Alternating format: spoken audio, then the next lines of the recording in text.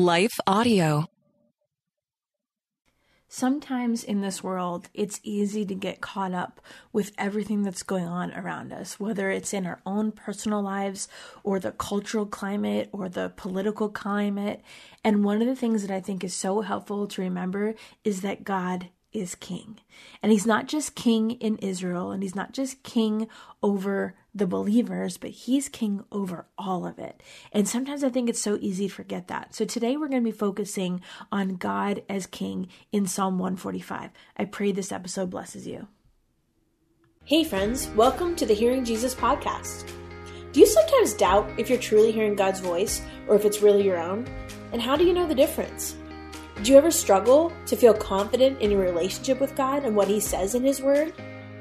Do you sometimes feel stagnant or like maybe you hit a wall in your spiritual life?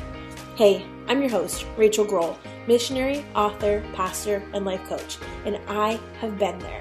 I too was doubting God's voice in my own life. I felt insecure about my relationship with Him, and I wanted to be obedient to what God was calling me to do, but I wasn't quite sure how to figure out what that was. I felt like I was wasting time trying to figure it out, and I just wanted a way to understand His will for my life. The answer for me was found in the pages of the scriptures as I learned how to understand what they were actually saying. If you're ready to grow in your faith and to step confidently into the calling God has for you, then join me as we dig deep into God's Word so that you can learn to live out your faith in your everyday life. Hey friends, welcome back to the Hearing Jesus podcast. I'm your host, Rachel Grohl. Today we are going through Psalm 145 together. And Psalm 145 is one of the last songs that is known as an acrostic in the entire book of Psalms. There's a lot of them in the Psalms, but this is the last one that we're going to go through. And just as a reminder, if you were wondering why we are talking about the Psalms on the Hearing Jesus podcast, I just want to remind you that the Psalms was essentially the hymn book and the prayer book of Jesus. And it is actually, in fact, the one book that Jesus and the disciples quote from the Old Testament the most. And so in our effort to hear God's voice, to understand the heart of Jesus better, my thought on that was, I think it's really good for us to go through the Psalms and think through the things that were on Jesus's heart. We know that he referred to this a lot. So I think it's really important for us to ourselves have a better understanding of what the Psalms actually say. If you would like to dive a little bit deeper, you can check out today's show notes where I give a journaling prompt. And I do that because I think journaling is an excellent way to help get you to process this information and get it from your head into your heart. Once a week on Mondays, I send out a newsletter that has all the journaling prompts from the previous week included. And then if you would like past episodes journaling prompts, you can go to shehears.org and go to the resources section and look for the guided Psalms journals. Again, just some additional resources and things that I think will help lead you and guide you as you try to grow closer to God in your relationship with Him. So today I'm reading from Psalm 145. I'm reading from the NIV. This is a Psalm of David, starting at verse 1. I will exalt you, my God the King. I will praise your name forever and ever. Every day I will praise you and extol your name forever and ever. Great is the Lord and most worthy of praise. His greatness no one can fathom. One generation commends your work to another. They tell of your mighty acts. They speak of the glorious splendor of your majesty, and I will meditate on all your wonderful works.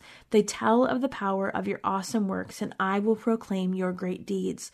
They celebrate your abundant goodness and joyfully sing of your righteousness. The Lord is gracious and compassionate, slow to anger, and rich in love. The Lord is good to all. He has compassion on all He has made. All your works praise you, Lord. Your faithful people extol you. They tell of the glory of your kingdom and speak of your might, so that all people may know of your mighty acts and the glorious splendor of your kingdom. Your kingdom is an everlasting kingdom, and your dominion endures through all generations. The Lord is trustworthy in all He promises and faithful in all He does. The Lord upholds all who fall and lifts up all who are bowed down. The eye of all look to you, and you give them their food at the proper time. You You open your hand and satisfy the desires of every living thing. The Lord is righteous in all his ways and faithful in all he does. The Lord is near to all who call on him, to all who call on him in truth. He fulfills the desires of those who fear him. He hears their cry and saves them. The Lord watches over all who love him, but all the wicked he will destroy. My mouth will speak in praise of the Lord. Let every creature praise his holy name forever and ever. That's Psalm 145. So this is a little bit longer of a psalm, and the reason for that is, like I mentioned, it's an acrostic, so it goes through each letter of the Hebrew alphabet as it goes through each stanza by stanza. And so you may not know that. I think sometimes we miss some of those things because we're not reading it in the original language, but that's why it's a little bit longer, and it seems to have some repetitive stanzas in it. And I think it's just an excellent way that the psalmist writes. And it's considered, the idea of the acrostic is it's a complete thought. So I appreciate that aspect of the psalm. It's our last acrostic in the Psalter. When I say the Psalter, that's just meaning all 5 books of the Psalms put together is called the Psalter. And if you didn't know, there's a natural division in each of the Psalms books where it's divided up into 5 different sections. Then we're in the final section of the last part. So this psalm is a hymn, not just an acrostic, but it's also a hymn. And it's talking about God as the king and the one who provides not just for his people, but for vulnerable people everywhere. And it talks about God's great acts, and it celebrates this kingdom that's going to be everlasting. And that is really the reason why the psalmist is moved to praise. In verse 1 and 2, it talks about God the King. And so the psalmist is opening up by talking about his determination to engage in praise of God every day and enthusiastically. It's not just an act of obedience, but it's an overflow of the heart. We see that with words like praise, exalt, extol. The repetition of those words tells us that.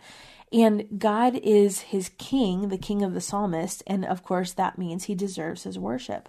And so the focus is on God's name, which refers to his nature as well as his reputation. So the name of God would not just represent what he was called, but the character and the nature and the ways that he would act and establish his name. In verses 3 through 7, it talks about how the Lord is worthy of praise. And because God is great, obviously, he deserves our praise. But it is beyond human ability to understand God completely. You know, I say this all the time when people ask about certain questions they have about God. There are some aspects of him that we are not going to understand this side of heaven. But that's all the more reason to praise him, I believe. And so when it's talking about how God is worthy of praise, it's recognizing that it is beyond our human ability to even grasp God completely and fully. But as his people, we can know him enough to pass down these stories of the things that he has done in our lives. And what the psalmist is doing is passing down these accounts of the great acts that they've seen God do from generation to generation. And so when it's talking about God's wonderful works, that includes these redemption acts that he's committed, like the Exodus and the crossing of the Red Sea and the deliverance of the promised land into this chosen people group. And so these acts are not just something that God did a long time ago, but they have this eternal significance because they recognize or they reveal God's character and God's nature. And God doesn't change. God's heart for his people doesn't change, which means that he has the same kind of heart for us. And so we can talk about how God's people can expect him to act on their behalf in the present tense because God doesn't change. And so the way he acted in the past establishes this kind of track record of how he's going to act in the future, which builds up the confidence of our faith, the confidence of his people. And because of that, we can praise him. We can rehearse with our children and the following generations the things that God has done, the way that he acted in the scriptures, the way he has acted in our own lives. And so that's what it's essentially talking about when it's talking about passing these things down from one generation to the next. It talks about this throughout the Old Testament and throughout the Psalms. But there's this important aspect of how we understand God's character by rehearsing the things that he's done in the past. We're actually going to take a little bit of a break right here, and when we come back, we're going to continue talking through the rest of this psalm. Stay tuned. So in the next section, it talks about God being gracious and compassionate.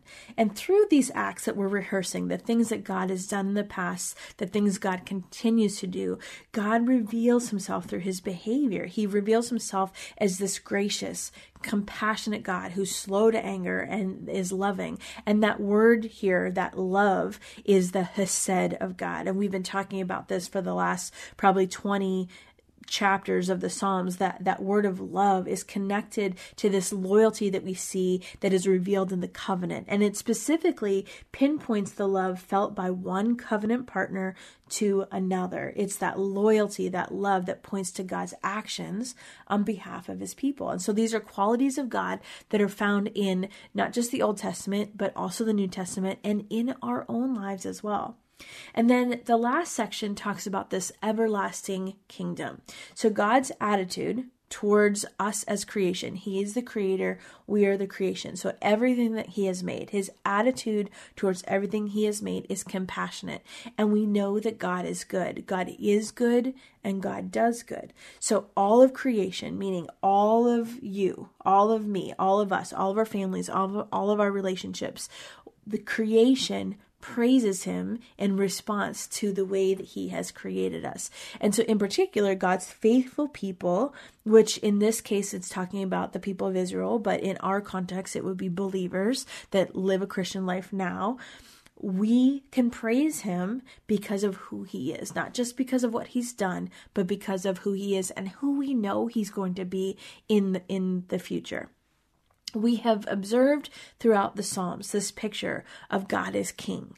And now we can also observe God's kingdom as this glorious kingdom that's everlasting. And so again, God's kingdom is not restricted to Israel, but it extends to the entire world, even though sometimes this present world does not recognize it. Depending on where you're at, some people have not even heard of the name of Jesus. Some people have not heard of Yahweh, but yet we still know that that is part of God's kingdom that is revealed in the scriptures, and God's kingdom does not limit itself to a particular border, because as the creator, that is part of his creation. Now, of course, right now, we're not talking about the restored kingdom. We have this fallen world that we live in, but eventually God will bring that into full restoration. There's partial restoration for sure, because we have the Holy Spirit, we have the presence of Jesus with us throughout our daily lives. And the eternal kingdom, of course, is going to be in heaven. But God's kingdom, everything that he has created, is part of this creation story that we can trust God with and we can praise him for. And I don't want to discredit the fact that there is an aspect of human kingdoms on earth. And that's not really what I'm talking about right now. I'm talking about creation. I'm talking about the mountains and the seas and, all the beauty of creation. There is this aspect of human kingdoms that are warring with God. That's not what I'm talking about. So please don't be misled by that.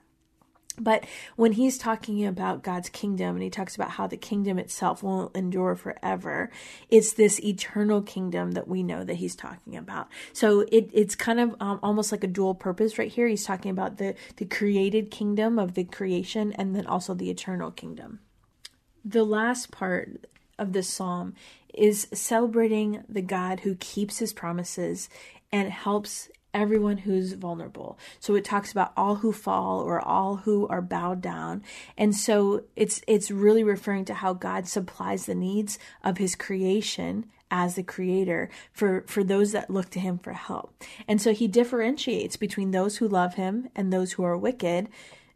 And there's a distinction there. I mean, as believers, we have a different outlook on things versus unbelievers, because we can see God's hand of provision despite our circumstances, or protection, or peace in the midst of chaos. And then the psalm finishes out with praising God. Once again, the psalmist is declaring his commitment to not just praise God, but to call on God and to call on all of God's creation to join him. And so essentially Psalm 145 is praising God throughout as king, and he's talking about this glorious kingdom. And so he's basically saying that the earth should be praising the Lord, who is the one who provides for all of his creatures. believers today, modern readers, could use this prayer again to assert that we know that Jesus is the Messiah. He is the anointed King.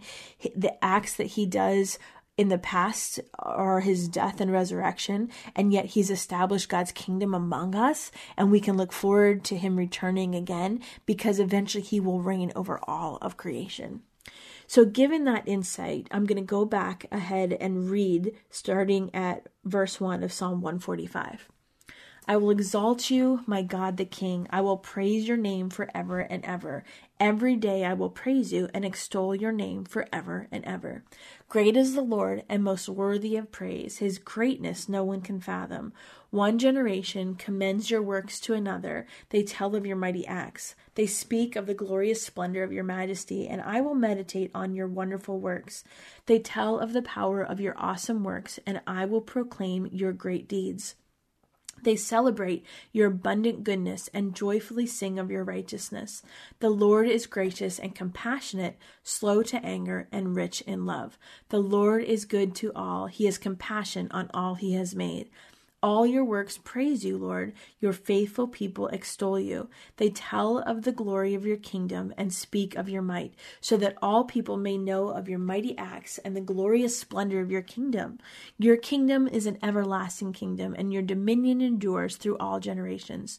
The Lord is trustworthy in all he promises and faithful in all he does. The Lord upholds all who fall and lifts up all who are bowed down. The eyes of all look to you, and you give them their food at the proper time. You open your hand and satisfy the desires of every living thing. The Lord is righteous in all his ways and faithful in all he does. The Lord is near to all who call on him, to all who call on him in truth. He fulfills the desires of those who fear him. He hears their cry and saves them. The Lord watches over all who love him, but all the wicked he will destroy. My mouth will speak in praise of the Lord. Let every creature praise his holy name forever and ever. Father God, may that be the prayer of our hearts. May our mouths speak in your praise, Lord. We see your hand of provision as the Creator provides for the creation. God, we see that in our own lives.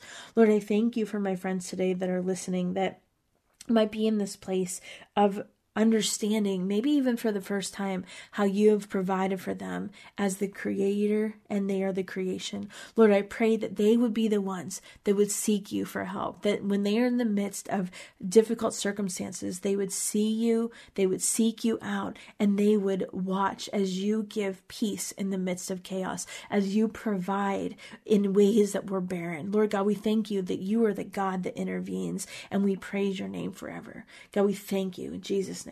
Amen. I know you've been frustrated with being confident in how to tell the difference between hearing from God and wondering if it's your own voice. Listen, I know. I've been there myself. That's why I wrote the Bible study, She Hears, Learning to Listen to Jesus.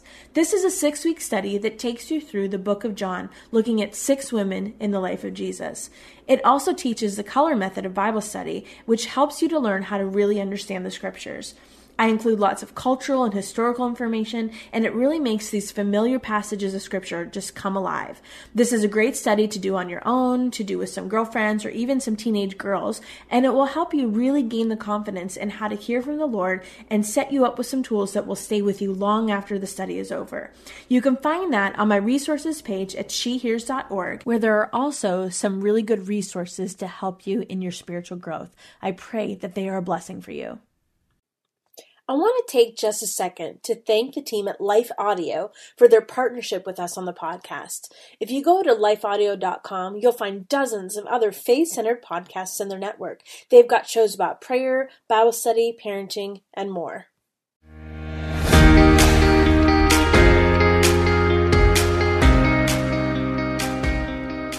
Hey friends, if this podcast helped encourage, empower, or equip you for God's call in your life, I would love it if you would head over to Apple Podcasts and leave me a review. That's the #1 way you can support my show. You can also join our free Facebook community or Instagram page where I share inspirational tips, resources, and prayer throughout the week. Hey, I want you to know I'm praying for you this week. Know that you are loved, you are cherished, and you are His.